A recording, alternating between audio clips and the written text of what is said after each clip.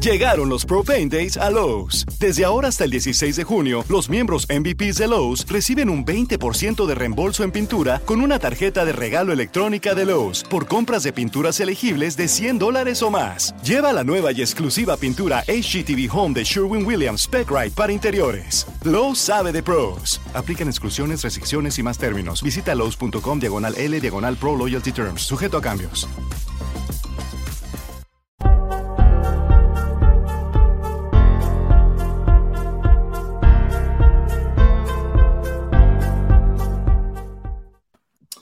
Good morning, ladies and gentlemen. It is Wednesday in Pittsburgh, Pennsylvania. My name is Adam Bittner. I'm a digital sports producer for the Post-Gazette. I'm here today with Jason Mackey, our Pirates beat reporter, to talk a little MLB hot stove. Free agency will be starting Thursday.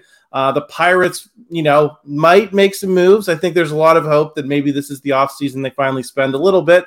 Nothing crazy, but maybe some moves worth talking about. So if you like this video, please hit the like button. Please subscribe to our channel so that you don't miss any of our videos. All week we'll be talking about Steelers and Saints. We've done some hockey talk this week, so please check that out too. And if you want a subscription deal to everything we write at postgazette.com, check out the link down in the description. That's $6 for 6 months of access.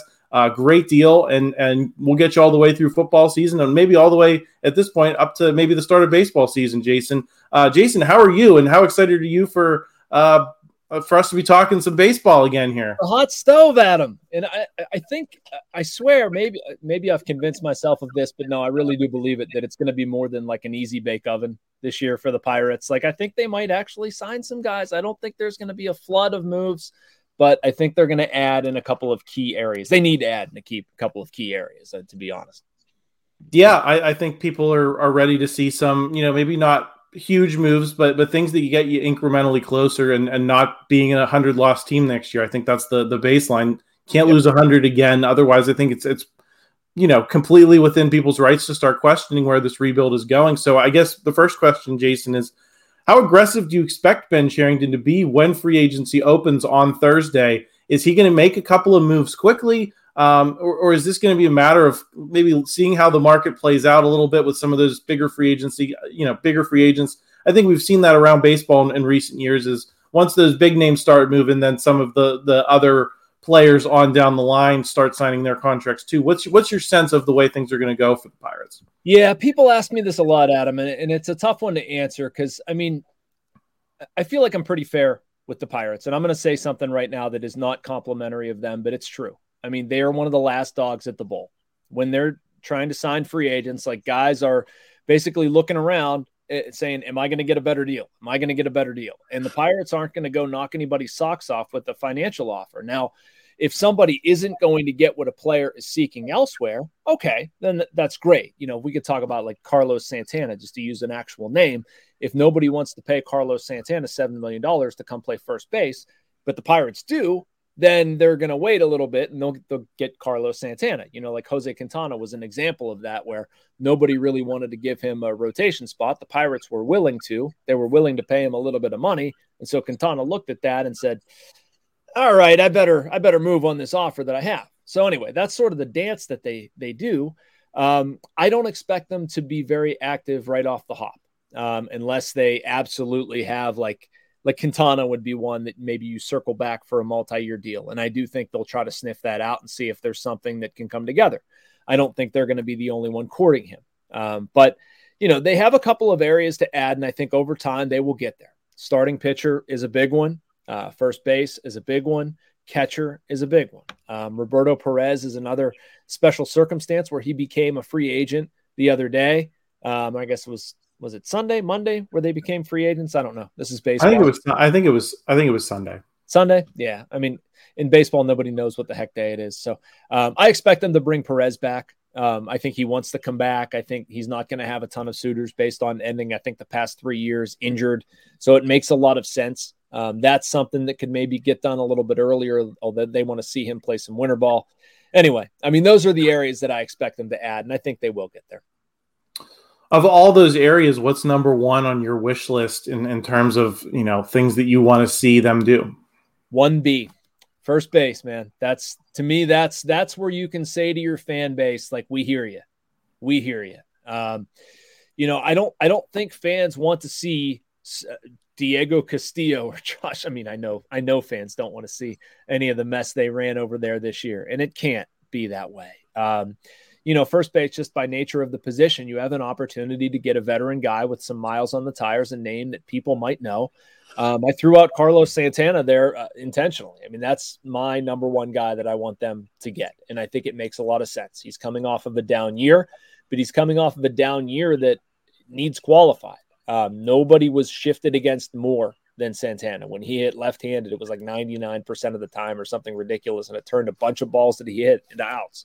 If you look under the hood with exit velocity and launch angle and swinging strike rate and all this stuff, it was all pretty good. He checks out.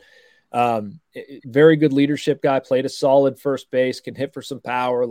That's what they should want. And they have to buy a little bit low, or they wouldn't be buying terribly high. I should put it that way, because he's not coming off of a great year, but you can count on him bouncing back. Catcher, have to do that. Right. I already said that stuff, and starting pitcher. But I mean, to me, on volume, this is where the Pirates are able to say something to their fan base. Say, these past couple of years have stunk. We understand that. I don't think any right-minded person would be looking at the Pirates right now to compete for the NL Central title. But you can't lose 100 games, and you have to put a better product on the field, and you can't do it with just internal candidates. So the holes that they have, and they have a few in select areas, you need to get guys. You can run Sawinski, Reynolds, Hayes, Cruz, Castro, Bay, all those guys. Contreras, Keller, Oviedo, Brubaker, Ortiz. Give those guys an opportunity to perform. It's not all going to be great, but they deserve a chance to continue to do what they did this past year. Where they have holes, this is where the Pirates can say, look, we're going to add, we're going to get a little bit better. When more wins start coming, this is the way things are going to go. We're going to address holes via payroll. And I don't think it costs them terribly a ton of money. We're talking about Roberto Perez's contract is going to be reasonable. A first base contract can be reasonable. A starting pitcher can be obtained for a reasonable amount of money. We're not breaking the bank here, but they need to do something, Adam. I got you. I think I'm going to go a little bit off the board here and say I'd like to see them spend a little bit of money on the bullpen, because I think that is the place in free agency that you can spend a little bit of money and make a big difference. I think that was a clear weak point for the Pirates. I think it affected how they had to manage their staff. And I think having one or two veteran guys that aren't superstars. We're not talking about closer level quality. We're not talking about, Astros bullpen quality. We're just talking about competent guys who can eat innings, late in games, who can be reliable. I think that'd make a big difference for this team. And I don't think that would cost a ton. And so that's kind of the area that I want to see them address, because just the way baseball is, relievers don't make a ton of money because they're fungible. I call them fungible all the time. But there are veteran guys who you don't need to project and hope develop, that are more finished products that can come in and maybe pitch to a 3.5, a 4 ERA, and make a big difference late in games. Yeah, no, I completely agree with you there, man. I really do. And I mean, you can plop Bednar down as a closer, and I'm fine with that. I don't know about you. And if I'm using to get to Bednar and I start thinking about, if I have Will Crowe to pitch my 7th inning, I'm happy with that. If I have Yuri De Los Santos in there somewhere, 7th, 6th, whatever, I'm good with that. I like the Colin Holderman trade. I think he's solid. If I have Chase DeYoung as a long man, I'm good with it. But I worry about what happens in the 8th inning. I don't want to see Dwayne Underwood Jr.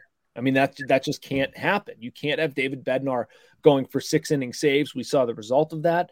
I think we saw last year a little bit what they did to Will Crowe, and I'm not sure he's an 8th inning guy. That's nothing against him. I hope I'm proven wrong. I like Will Crowe a lot, but to me, if he's pitching my 7th, good. But I want, look at the Phillies, look at the Astros, what they did, and some of those outs they were able to get. Bednar can't pitch every game. Get somebody who's comfortable in that role. I think they tried to do it a little bit last year with Heath Hember. He was just terrible. But you're right. I mean, and you know what? We bag on Neil Huntington a lot for what he did with the Pirates. One thing he was able to do better than Ben Cherington has done to this point is build a bullpen. Build a bullpen out of, random dudes that you're able to find or sign for not a lot of money, bring them in here and they're productive. Do it again. You got to get 1 or 2 bullpen arms, and it shouldn't cost an arm and a leg. Yeah, and I think part of the formula too is, we saw how bad this bullpen got, especially when David Bednar was injured. And you can build a bullpen with him in it that looks good, but if he misses any length of time, everyone's out of position, and then it starts to fall apart. So I think that's part of it too, is you want a guy who can close. Maybe you don't want him to close if everything works out the way things should, but he can do it if the situation arises. So that's kind of what I'm looking. Just one or two veteran guys, 30 plus. Not huge deals. I think that would make a big difference.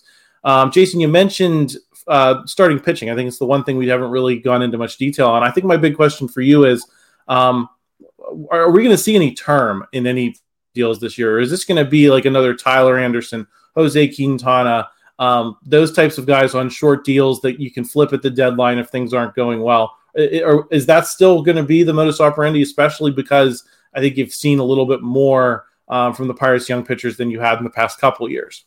Yeah, I mean, I think that's the hope. I think the Pirates would like to get somebody for more than a year here. It's a two-way street, too. A lot of times when the area of the store the Pirates are shopping in, they're looking at guys who are coming off of a bad year, and they're looking for basically a spot in the rotation to prove themselves to sustain their major league career. And so you don't want to take that gamble and sign somebody for 3 years, because what if they flop, and like Quintana is a perfect example. Like, you saw what the guy can do. You saw what a veteran presence can be in that clubhouse and how good that can be for a young club.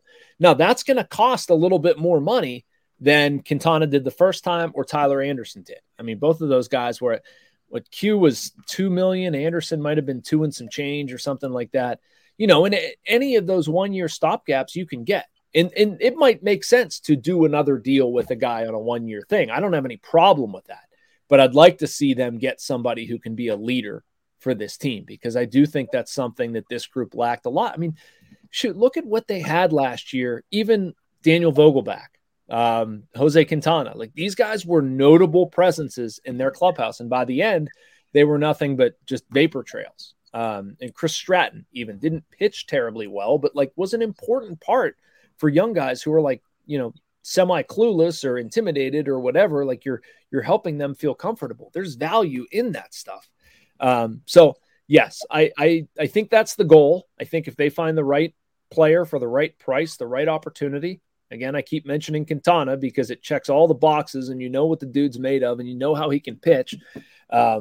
So that's one I'd love to see him get, but no matter who, it's time to start adding some people into this thing that will be around for more than 2 months, 3 months. Last thing I had for you, Jason, is, everyone wants to know about Brian Reynolds' future, David Bednar's future. There was a lot of talk about them leading up to the deadline. Then they weren't traded, and Ben Cherington said, we're going to build around these guys. I don't know how much I believed that at the time, to be honest with you, Jason, just the way that this franchise works. But do you get any sense that we are any closer to a potential deal with those guys, or do you think we're going to see them on the field in 2023? I think we're going to see them on the field in 2023. I think we're going to see them at PNC Park in 2023. Build around these guys. I have the same feelings that you do. I don't necessarily sit here and expect to be writing stories about this lucrative long-term extension for either one of them. But, does it make sense for the Pirates to trade David Bednar right now?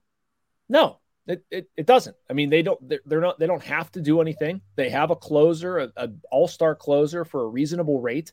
And they can just keep going year to year with him. And then, I mean, when you talk about relievers being fungible and things changing, like if things go south, they're not tethered to that contract. Now, knowing David, do I think that's going to happen? No, absolutely not. I think he's going to be a very good reliever for a number of years, but they're not obligated to do anything right now. So why not?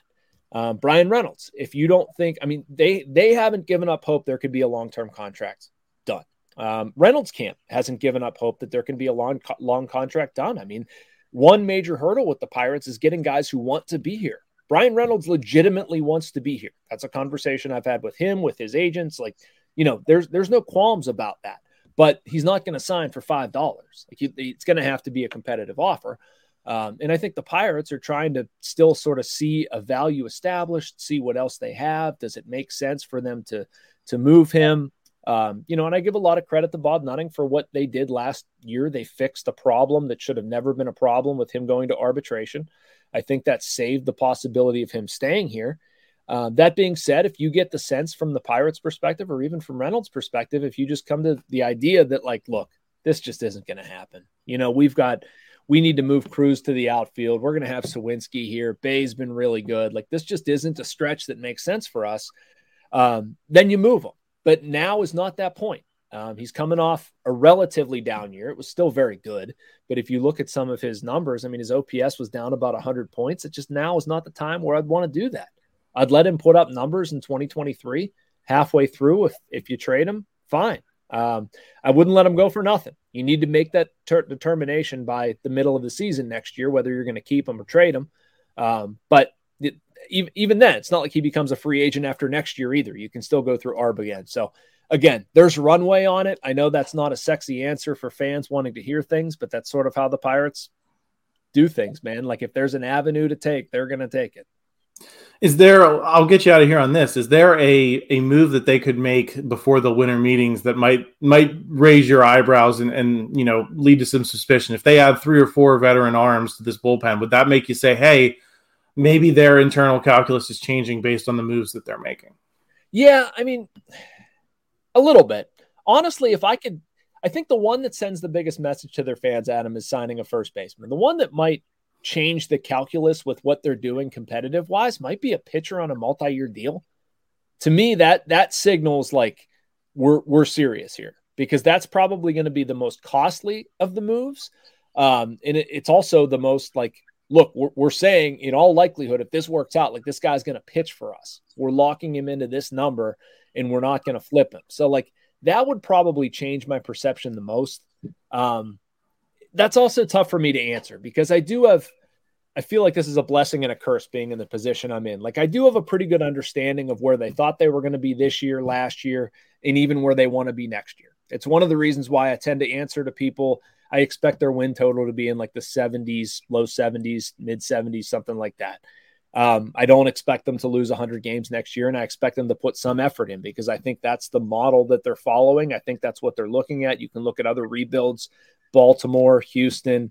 I mean, they're not those franchises, but they're sort of a model where you say, we're going to suck for a couple of years, and then we're going to come out of it in these certain ways. And that is lining up for them. So I do expect them to make some moves and be a little bit better. I'm not sure there's any one move that they can do where it's going to like tell me something I didn't know. Fair enough. I think these are questions fans have, and I'm glad we can answer them today. Jason, we will try to do this again, especially if there's some moves to talk. If there's no moves to talk about, I don't know if we're going to be doing much more Pirates talk, but if they sign a couple of guys, hey, maybe we should be hopping back on here, and we'll tell you a little bit about what we think about those moves. So please stay tuned to the Post-Gazette YouTube channel by hitting that subscribe button. Help it. We just got over 1,000. So thank you all for your support. If you're already subscribed, and if you haven't already, please join the party. We'll have a lot more this week. Steelers Saints coming up on Sunday. Me and Paul Zeiss will be live after the game. The return of Zeiss post game after a couple of weeks off. So check that out and subscribe, and check out that promo deal down in the description. So much good stuff you get for that. Jason, thanks for your time, and good luck this weekend, especially this weekend, in case things come up. All right, man. Thanks so much. Thanks for having me. Thank you for checking out this content from Post-Gazette Sports. If you liked the video, please like it and subscribe to our YouTube channel. If you enjoyed it on Apple Podcasts, please rate us 5 stars on Apple Podcasts. For 6 months of digital access to post-gazette.com for just $6, click the link down in the description.